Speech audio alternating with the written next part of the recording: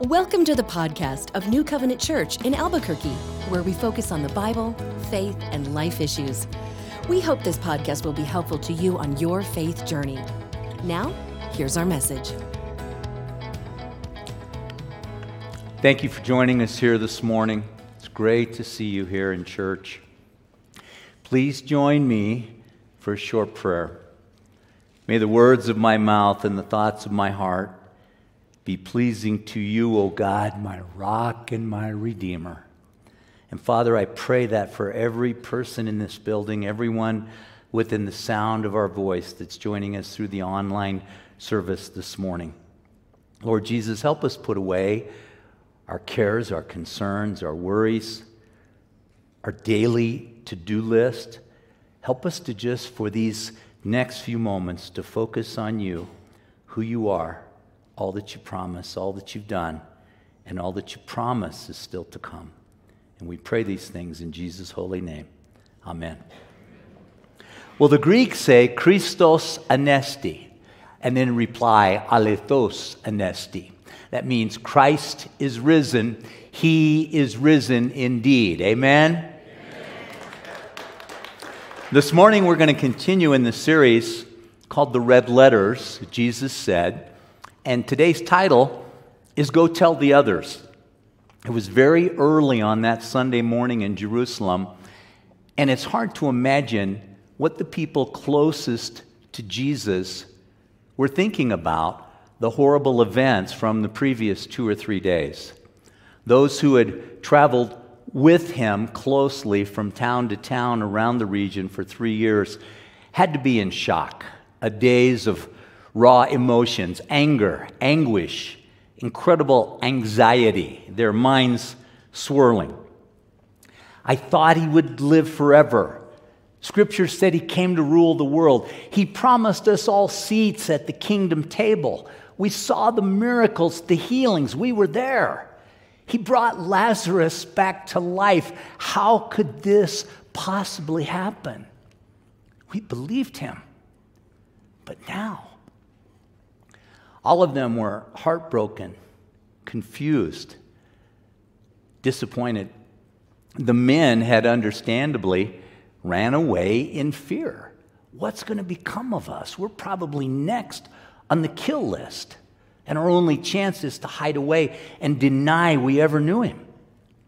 The women, typically, had bravely been there watching through the whole ordeal, and they were thinking about more practical things, like tending to the brutalized and bloody body that had been quickly but caringly wrapped up 2 days earlier on Friday, the first day, and then placed in a new tomb, a cave really, that had been purchased by a good and righteous man named Joseph of Arimathea. He was wealthy, a member of the Sanhedrin, the Jewish High Council, but as a secret follower of Jesus, he had strongly disagreed with the actions of the other religious leaders. Out of love for the Lord, he took a big chance and went to Pilate, the ruler, asking for permission to take Jesus' body down from the cross so that it wouldn't be burned in the dump or eaten by wild animals, as many of the crucified were back in that day. Now, Pilate was shocked to hear that Jesus was dead so soon, and he asked the Roman soldiers to verify his death. They said, "Oh yes, definitely." So Pilate gave permission. Nicodemus, the Pharisee who'd come to see Jesus secretly at night, helped Joseph.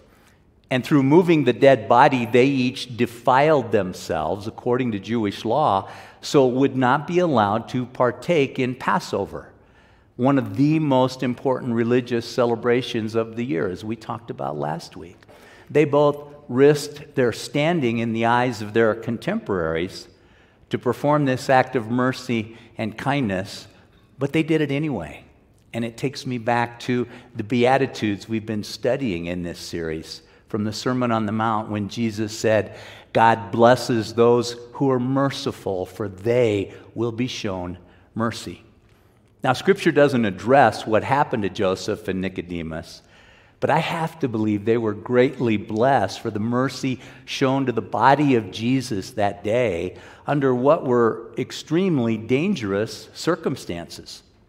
In Matthew 27:59, we read about it. Joseph took the body and wrapped it in a long sheet of clean linen cloth.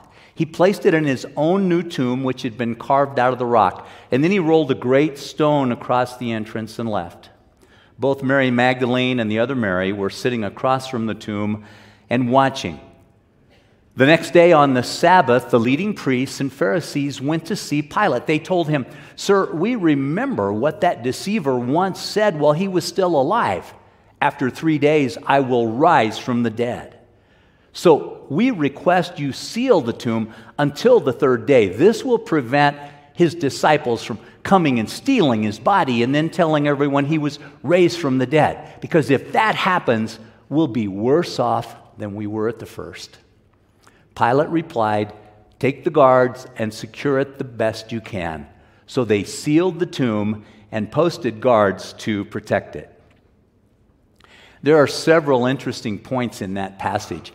The Pharisees, if you'll remember, had constantly harassed Jesus and his followers about not following the smallest laws, like breaking off heads of grain to eat in the field on the Sabbath, or not washing their hands properly. But now those same religious leaders had the blood of an innocent man on their hands from the murder of Jesus, yet they felt no need to wash it off. They also had no problem breaking Sabbath, working to go make their request of Pilate to prevent the disciples from stealing the body and inventing stories about Jesus coming back to life. And it's ironic, they remembered Jesus promising to return from the grave, but Jesus' own followers didn't. When Pilate agreed to post Roman soldiers and seal the tomb up tight, without realizing it, he sealed the fate of the truth of the resurrection being told. No one in their right mind could possibly imagine a ragtag group of frightened fishermen and grieving women overpowering a platoon of military might, the Roman army, and then moving a huge stone and hauling away a dead body in the middle of the night. And thanks to their misguided efforts to never allow this story to happen, the truth of Jesus rising from the grave is now the most important part of his story and of all of history. Without realizing it, the Jewish leaders and the Roman government, who hated each other, conspired, they joined forces to help prove the resurrection of Jesus Christ. Now, before we go back to what happened that Sunday morning, I want to make an important point. Anyone who reads all 4 gospel accounts of the resurrection will notice quite a few small differences in each of the 4 testimonies. And those who are critics of the Bible and Christianity will try to tell you, there are inconsistencies, there are contradictions. But that's not the case at all. Any experienced detective, and I spoke personally with 2 of them this week, will tell you that hearing exactly the same details from every single witness is always a sign that no one is telling the truth. That group has carefully practiced and rehearsed what they're going to say. 5 witnesses may see the same car accident or fire or robbery, and each sees it from a different place, from their personal perspective. Some will remember details, others don't, or don't think to mention. Some are more observant and won't let a single thing go unspoken, and others won't bring up items or recollections that don't seem important to the story at the time. It's just our human nature, our personal perspective.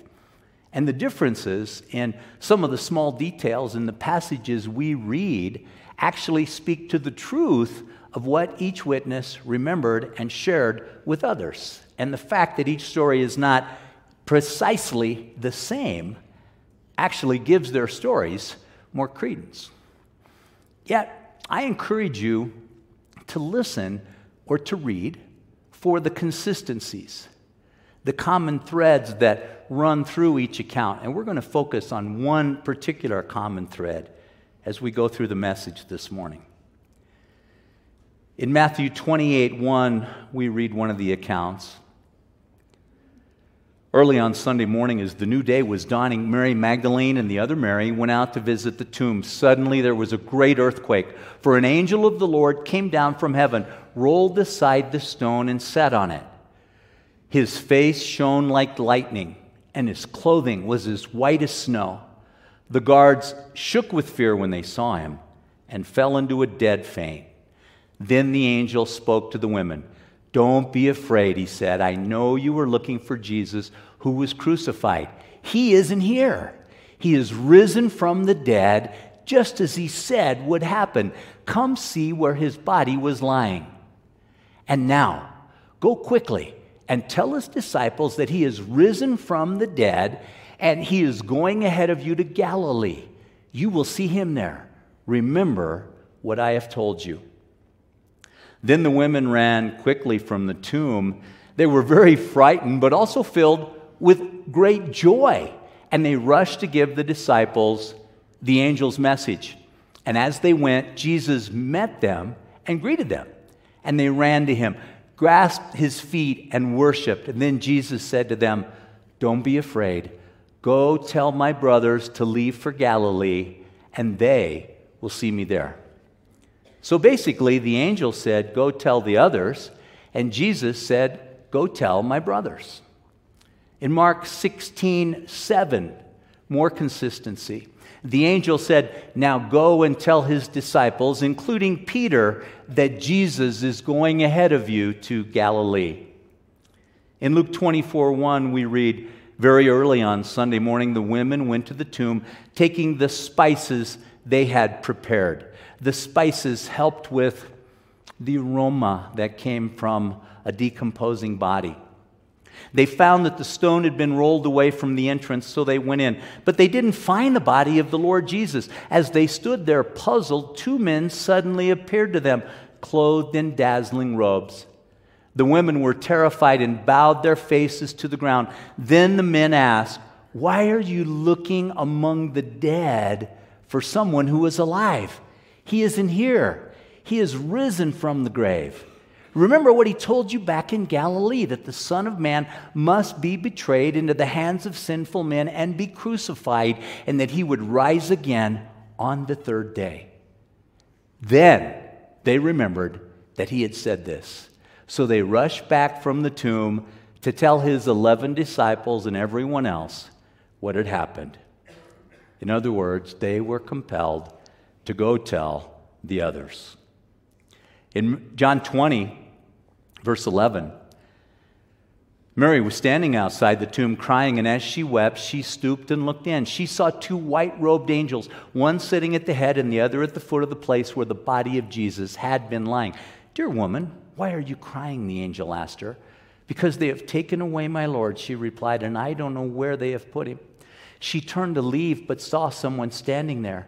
It was Jesus, but she didn't recognize him. "Dear woman, why are you crying?" Jesus asked. "Who are you looking for?" She thought he was the gardener. "Sir," she said, "if you've taken him away, tell me where you've put him, and I will go and get him." "Mary," Jesus said. She turned and cried out, "Rabboni," which is Hebrew for teacher. "Don't cling to me," Jesus said, "for I haven't yet ascended to the Father. But go to my brothers and tell them, I am ascending to my Father and your Father, to my God and your God." Mary Magdalene found the disciples and told them, "I have seen the Lord." Then she gave them his message. She went to go tell the others.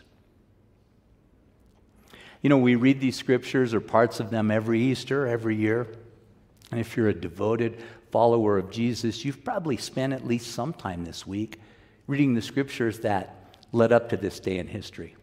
The account of Jesus and all his trials, the whipping, the beating, the degrading treatment he was subject to on his way to being nailed to a cross and hung out to die.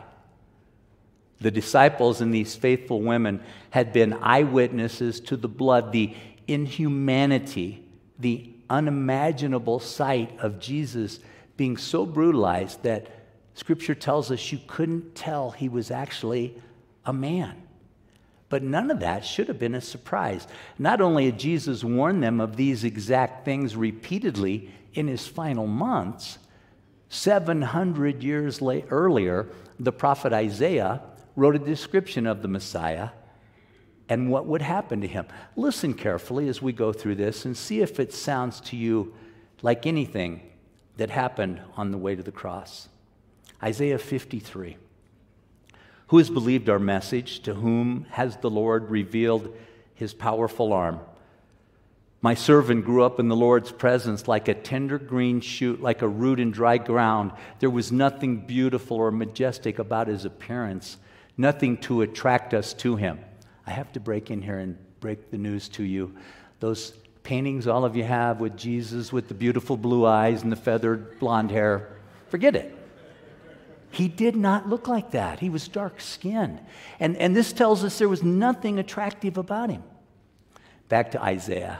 He was despised and rejected, a man of sorrows, acquainted with deepest grief. We turned our backs on him and looked the other way. He was despised and we did not care. Yet it was his weakness, it was our weaknesses he carried. It was our sorrows that weighed him down. And we thought his troubles were a punishment from God, a punishment for his own sins. But he was pierced for our rebellion, crushed for our sins. He was beaten so we could be whole. He was whipped so we could be healed. All of us, like sheep, have strayed away. We have left God's path to follow our own. Yet the Lord laid on him the sins of us all. He was oppressed and treated harshly, yet he never said a word. He was led like a lamb to the slaughter, and as a sheep is silent before the shearers, he did not open his mouth. Unjustly condemned, he was led away. No one cared that he died without descendants, that his life was cut short in midstream. But he was struck down for the rebellion of my people. He had done no wrong and had never deceived anyone, but he was buried like a criminal, put in a rich man's grave. We'll return to the rest of this passage before the end of the message. But right now, as we think about what we just read, I ask you to bow your heads and join me in prayer. Lord Jesus, please help us to recall all the agony you went through in order to give us direct access to God himself. Our greatest desire is to be in heaven with him and with you, yet it's only through your personal sacrifice that it's possible. Scripture teaches us that when you died, the veil in the temple was torn in two from top to bottom, signifying that all of humanity had direct access to come directly to you. Jesus, set our minds on all you did and all you do. Help us to bring others into a close and personal relationship with you as our Lord and Savior. Amen. Now, several places we read that Jesus said he would meet them in Galilee. And in Matthew 28:16, we hear about what happened. The 11 disciples left for Galilee, going to the mountain where Jesus had told them to go. When they saw him, they worshiped him, but some of them doubted. Jesus came and told his disciples, I have been given all authority in heaven and on earth.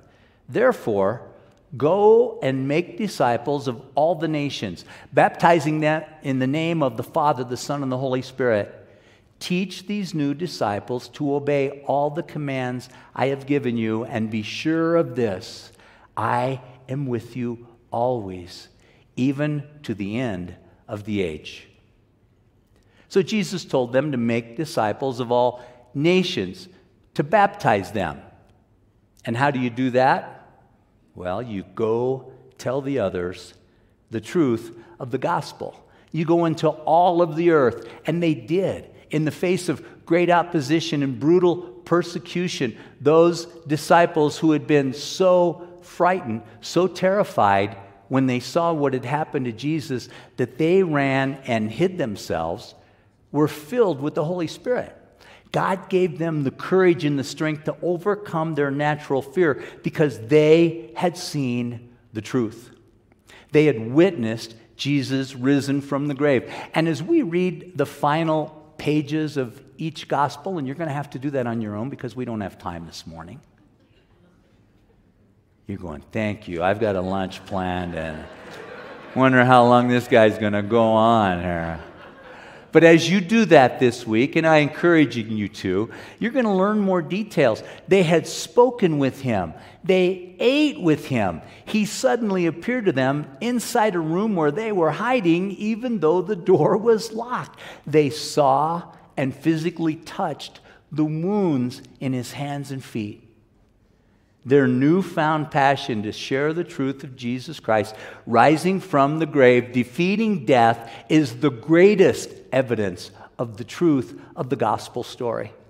And they carried that passion all over the earth to their graves. Boldness, perseverance, strength, and courage in the face of overwhelming fear and problems and troubles, beatings, torture, jail, threats of death. Nothing came close to stopping them. They were determined to go tell the others. Now, many of you this morning have come to know Jesus personally through their faithful teachings that have been carefully passed down over the last 2,000 years. You are an eyewitness to Jesus changing your life in amazing ways, changing the lives of those who you share his truth with, and showing you the only pathway to eternity in heaven. And I firmly believe God himself has called you right here on this very day, at this very moment, to give you a special message. It is time to rise up and do what Jesus said.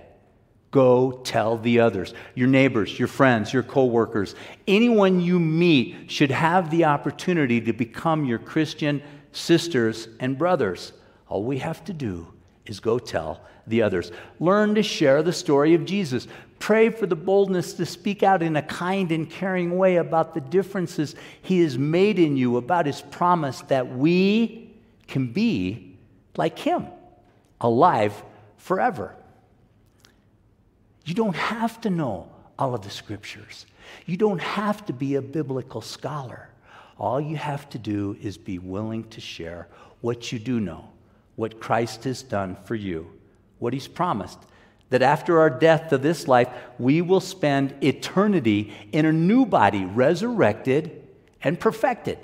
And best of all, that forever will be spent in the presence of God the Father, God his Son, and God the Holy Spirit, along with all those who have ever trusted in him and left this earth. Eternal life in paradise with our Creator. Ask the Lord to make you much more aware of opportunities to invite others to come to church with you. That's all it takes so many times. Just go tell the others. And guess what? For all he's already done, our amazing Savior Jesus is not done yet. That scripture about the forgetful followers a few minutes back, and then they remembered. The Holy Spirit eventually helped them to recall all of those things. And let's just go over a few. And as we do, notice that even as he was telling them this in person, the disciples were often too busy with their own thing. They were too busy questioning his motive and his method to really listen to what he was saying. In John 13:33, Jesus said, "Dear children, I will be with you only a little longer, and as I told the Jewish leaders, you will search for me, but you can't come where I am going. So now I am giving you a new commandment. Love each other. Just as I have loved you, you should love each other. Your love for one another will prove to the world that you are my disciples." In verse 36, Simon Peter asked, "Lord, where are you going?" And Jesus replied, "You can't go with me now, but you will follow me later." "But why can't I come now, Lord?" he asked. I'm ready to die for you." Jesus said, "Die for me? I tell you the truth, Peter, before the rooster crows tomorrow morning, you will deny 3 times that you even know me. In John 14:1, Jesus said, don't let your hearts be troubled. Trust in God and trust in me also. There is more than enough room in my Father's home. If this were not so, would I have told you that I am going to prepare a place for you? When everything is ready, I will come and get you so that you will always be with me where I am. And you know the way to where I'm going. No, we don't know, Lord, Thomas said. We have no idea where you're going, so how can we know the way? Jesus said, I am the way, the truth, and the life. No one comes to the Father except through me. If you had really known me, you would know who my Father is, and from now on you do know him and have seen him. Philip said, Lord, show us the Father and we'll be satisfied. Jesus said, have I been with you all this time, Philip, and yet you still don't know who I am? Anyone who has seen me has seen the Father. So why are you asking me to show him to you? Don't you believe that I am in the Father and the Father is in me? John 14:15, Jesus said, if you love me, obey my commandments, and I will ask the Father, and he will give you another advocate who will never leave you. He is the Holy Spirit who leads into all truth. The world cannot receive him because it isn't looking for him and doesn't recognize him. But you know him because he lives with you now and later will be in you. No, I will not abandon you as orphans. I will come to you. Soon the world will no longer see me, but you will see me. Since I live, you will also live. When I am raised to life again, you will know that I am in my Father, and you are in me, and I am in you. Those who accept my commands and obey them are the ones who love me, and because they love me, my Father will love them, and I will love them and reveal myself to each of them. So yeah, it took a while, but his disciples and closest followers finally, eventually, remembered all of that and more that Jesus said. And that is how we have so many of our beautiful scriptures preserved for eternity today. And we have to constantly remind ourselves of those same things. Jesus is coming back again. And all the signs, many of the things happening in our world today indicate that it could be very soon. And over the next weeks, we'll review many of the other important things Jesus said about this life and the eternal life God promises to those who trust Jesus as Lord and Savior. I'd like to call our worship team back up, and as I do so, before we close, I want to read the rest of Isaiah 53 in verse 10. But it was the Lord's good plan to crush him and cause him grief. Yet when his life is made an offering for sin, he will have many descendants. By the way, that 2,000 years later is you and me. He will enjoy a long life, and the Lord's good plan will prosper in his hands. When he sees all that is accomplished by his anguish, he will be satisfied. And because of his experience, my righteous servant will make it possible for many to be counted righteous, for he will bear all their sins. 700 years before Christ, Isaiah told us Jesus would die for our sins, so we can all be forgiven. Scripture calls these prophecies or predictions. They're actually promises from God that he knows our future, that this was all planned from before the beginning of time. And that's hard for us to understand. It's one of the beautiful mysteries of Scripture. But it all was planned from the start, from Jesus entering Jerusalem on the donkey on Palm Sunday to his death and resurrection. During that 1 week, over 30 different prophetic promises were kept. And Jesus made many more that will come true very soon, and we read just a few of them a few moments ago. Jesus is coming back soon. You guys can go ahead and start. Jesus rarely asks us to do anything that's easy, You know, when he told his followers to meet him in Galilee, sounds simple, but I looked it up this morning. It's 126 kilometers, 78 miles away. It was probably at least a 30-hour walk. And after all they'd been through, they had to be thinking, really? But they all made the effort, and it was so worth it. This first step is easy. If you've never asked Jesus into your heart, never truly accepted him as Lord and Savior, or perhaps you tried before, but for whatever reasons drifted away, maybe today is the first time in a long time you've been to church. I promise Jesus doesn't take attendance, but he's glad you're here, and so are we. Because today is the day you will remember for the rest of your life, the day you asked Jesus to come into your heart, to guide and provide, to be the light in your darkness, to be your Lord and Savior. Please bow your heads and pray with me. And as I pray, I ask any of you who are feeling that tug in your heart, that call to the Lord, the things that have happened over the past months, the past days, that have made you think that it's time to get right, that you're willing to take that first easy step, knowing the rest of the way may be difficult, but you're willing to ask Jesus to be Lord and Savior. Raise your hand and hold it up for just a few moments, please. Raise your hands. Thank you. Thank you, Lord. There's more. There's more. Don't be afraid. Don't be embarrassed as I was 35 years ago. Pray with me. Those of you who've had your hands, you could put them down now. Father God, I am a sinner. Please forgive me. My life has seemed so confusing, such a wreck.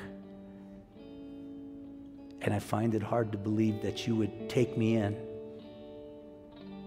But the Bible says you will, that you'll forgive us, that you'll wash us clean, that you will give us a fresh start with a clean and forgiven heart. And Lord, that is what I ask of you today.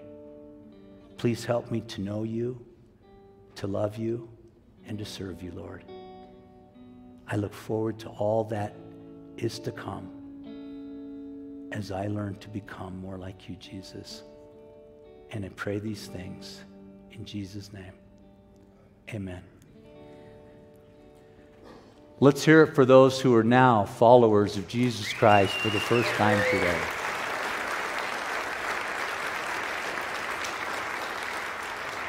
Please stand up and join us in a moment of worship as we continue our service this morning.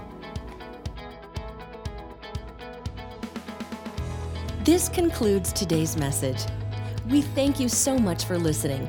We'd love for you to connect with us. You can do that at our website, nccabq.org. From there, you can submit any questions, feedback, and your prayer requests. nccabq.org is also where you can learn more about New Covenant Church. Subscribe to our podcast and newsletters, browse our online message archive, and even tune in and watch the stream of each weekly message. We hope you'll join us. So, until next time, may the Lord bless you and keep you. May God smile on you and gift you. May God look you full in the face and make you prosper. Have a great week.